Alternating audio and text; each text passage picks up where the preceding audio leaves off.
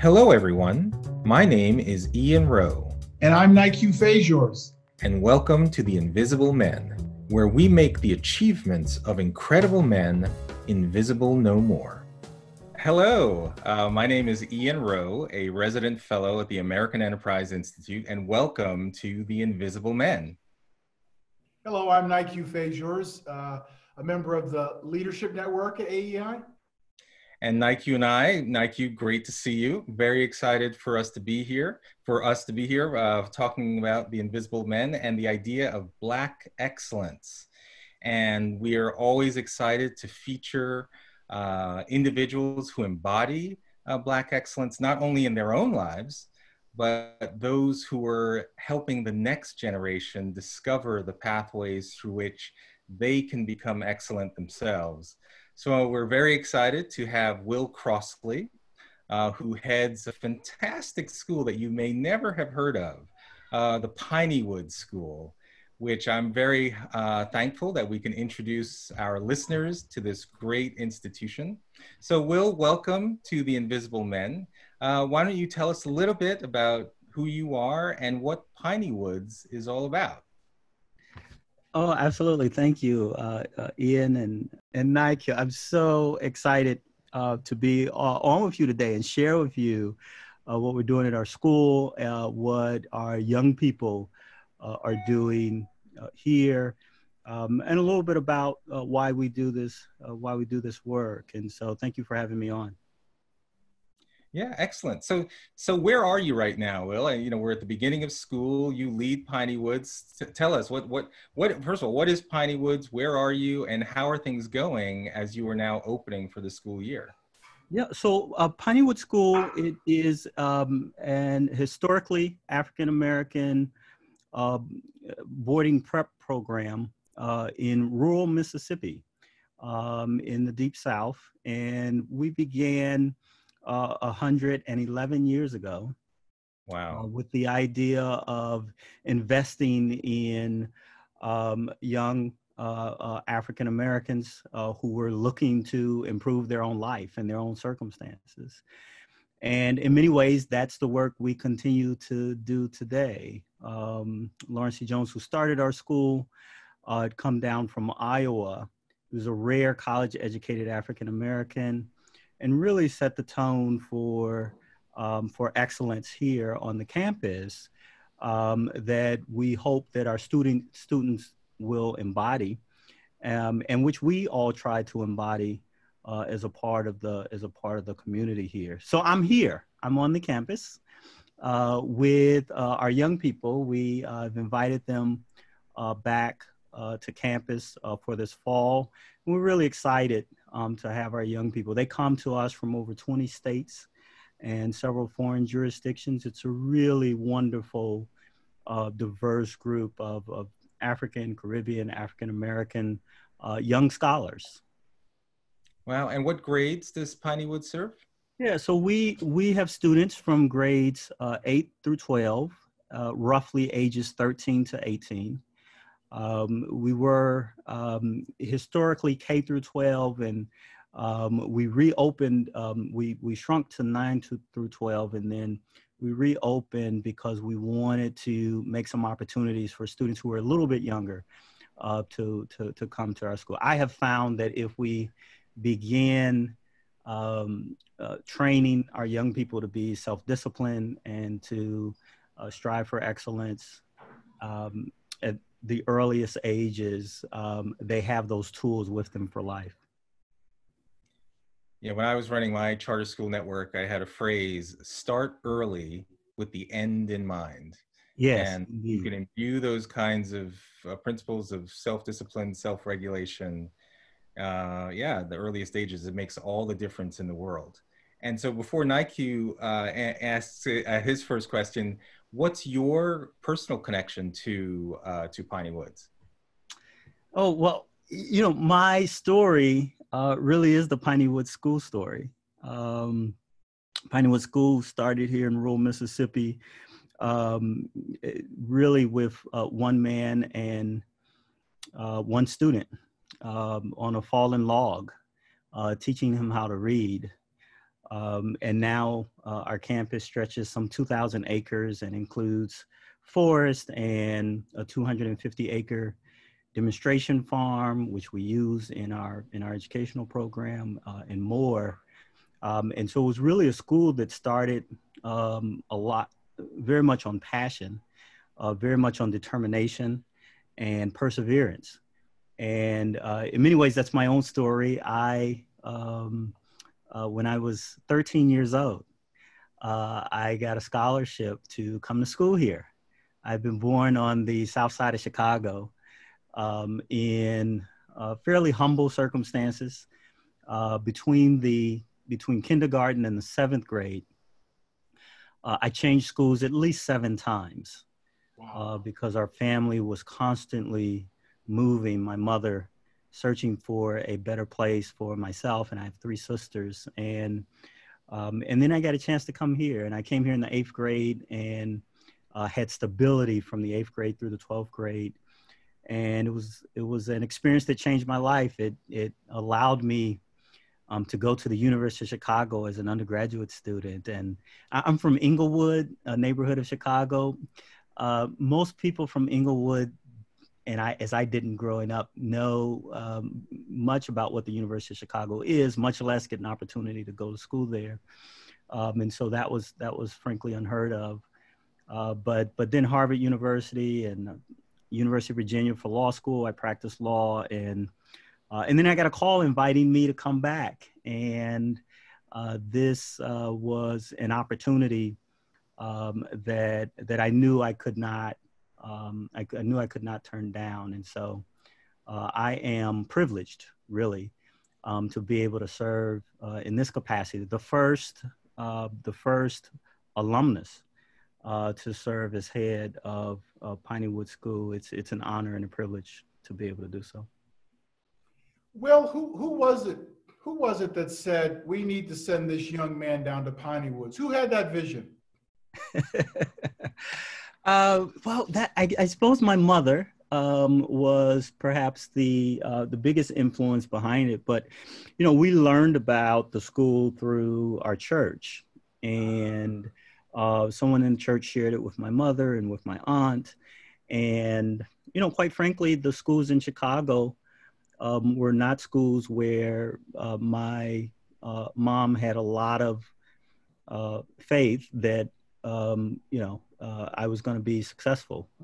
That wasn't the record. And so she wanted to put me in a space that was going to have the highest expectations of me and offer me stability and opportunity. And that's what Piney Woods did. So as 8th grade Will, when they told you you're heading down to Mississippi for the next number of years, what was your initial reaction to that? So I was actually really excited about coming to school here until my parents got back in their vehicle and began to drive. This my mom and her sister, my aunt. They got back in their vehicle and began to drive off the campus, and I realized I wasn't going with them. And suddenly the fear set in, and I realized I'd have to figure out how to make it on my own, and it was not easy, I must say. Initially, it was not, but we embrace our students here, and I was embraced, and it was a good result in the end. Yeah, I love the philosophy that you've developed. Hearts, head, and hands. What is that about? I love that. Yeah, so we talk a lot about educating the whole child, head, heart, and hands. And we believe in experiential learning here. But Lawrence Jones, who started the school, he was also a follower of folks like W.B. Du Bois and Booker T. Washington. And so he believed in educating the mind for sure, but he also knew the reality of African Americans in the Deep South. Many of them needed a trade in order to be successful in the communities in which they lived. Many African-American communities here in Mississippi and across the South were somewhat self-sufficient in those days. And so if you had a trade, you could essentially start your own business. And we produced a number of folks who were, on the one hand, teachers and school administrators who were investing in the mines, but we also produced a lot of people who started construction companies and plumbing companies and car service body shops. And so a true sort of entrepreneurial spirit, I think, is born out of this notion of educating the head, the hands, and the heart, educating the whole child, if you will. It's so interesting. Well, go ahead, Nique. Well, no, so I heard Du Bois, I heard Booker T. Washington. We occasionally do something called the speed round on the podcast. And so I'm going to just give you a couple of names. You tell me which one, you lean towards and kind of why. So we'll start with Martin or Malcolm. I have to choose Martin. He was a childhood hero, and I think his approach is one that aligns more with me personally. So, very good. And you mentioned Du Bois, so let's go Du Bois or Garvey. I go with Du Bois. Well, I went to Harvard. You all went to Harvard, so we'll pick a fellow alum. But no, I think the empowerment of the mind is huge for me and allows us to make our way in the world. And so I think his efforts here, I don't know, it's tough because he also had his own journey with Africa. So, but I'll pick Du Bois. Very good. And then two tent poles: economic development or civil rights.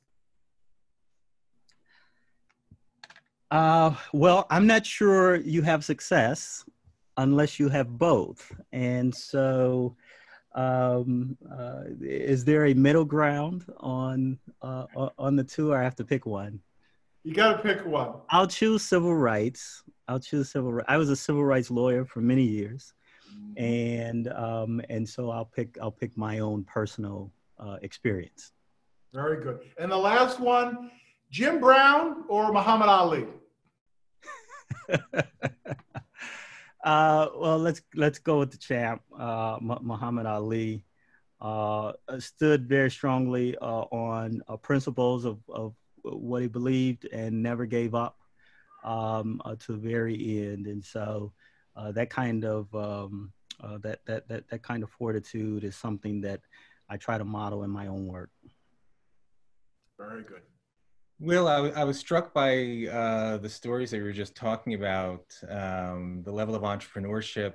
Many years ago in the early stages of Piney Woods, it was almost as if the inventiveness in the Black community in particular had to exist because there were so many legal restrictions. There was a level of inventiveness, of innovation, of entrepreneurship that you cite.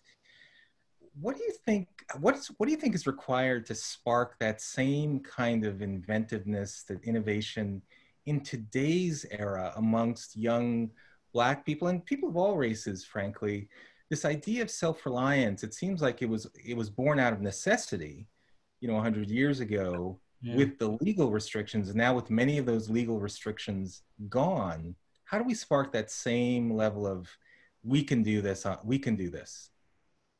Yeah, so I talk to students here a lot about what I call the 3 C's, that they will be curious, creative, and constructive. Intellectually curious, that they will that they'll question, right? They'll investigate, and wonder, and discover. And so I think that's one of the principles, that we give them space here to be creative, and and really to grow and develop their own creativity. And so whether that's through our project-based learning or through our arts programs, we have plenty of opportunities for that. But then also important that we show them how to take what may be in their minds from a point of creativity and translate it into something constructive that will allow them to engage the world and the world to engage with them on whatever that thing is. And so so those are the underpinnings of the sort of project-based, inquiry-based curricula that we have here at Piney Woods. And so you mentioned self-sufficiency. It's a part of that. We have a demonstration farm here. All of our students participate in helping us to work the farm, but we also use the farm to teach our students about entrepreneurship. And so we sometimes sell goods into market. We sold into our local Whole Foods and local co-op here, Wow. organically grown Piney Woods fruits and vegetables. But we also believe in, from the field to the fork. And so our students grow some of what they eat. And all of that's in an effort to teach our students about self-sufficiency and the importance of being both financially self-sufficient, as well as self-sufficiency as a principle, as a way of living. And so so all of that comes together in sort of a whole package that we use to pursue that head, heart, and hands education that we talked about. Well, Will, it's really inspiring to speak to you. I mean, you're an institution that for generations has already declared that Black Lives Matter, right? And you've been cultivating that next generation of excellence. 30 years ago, Nique and I, when we were at Harvard Business School together, we birthed this idea of The Invisible Men. It was a film where we gathered different Black men from the various Harvard graduate schools to provide advice to an imaginary 16-year-old young kid named Daryl, who lived in forgotten USA, just an imaginary urban city, who was facing a host of challenges. And that the whole idea was for us to provide advice to Daryl for how he could make his way in the world. And so with all the challenges today that young Black men are facing, the issues that many of us are coping with, police brutality, the lack of opportunity, or in fact, sometimes maybe opportunities, but maybe not known to them. Any words of wisdom as we close that you'd want to provide to Daryl, given that there are many Daryls around the country, of all races, frankly, who need counsel about how to build that same kind of self-sufficiency that you're talking about? Yeah. Yeah, so just listening to you talk, I recognize in some ways, I am Daryl, right? And I was fortunate to be able to come to school here because someone invested in my education, and all of our students receive a scholarship here, and so I'd invite folks to visit us online at pineywoods.org. You can invest in our young people, because we're educating young people just like Daryl. So I really do believe that I am probably speaking to Daryl every day. And what I say to our Daryls at Piney Woods is pretty simple. I charge them to not just dream, but dream big. Have big dreams.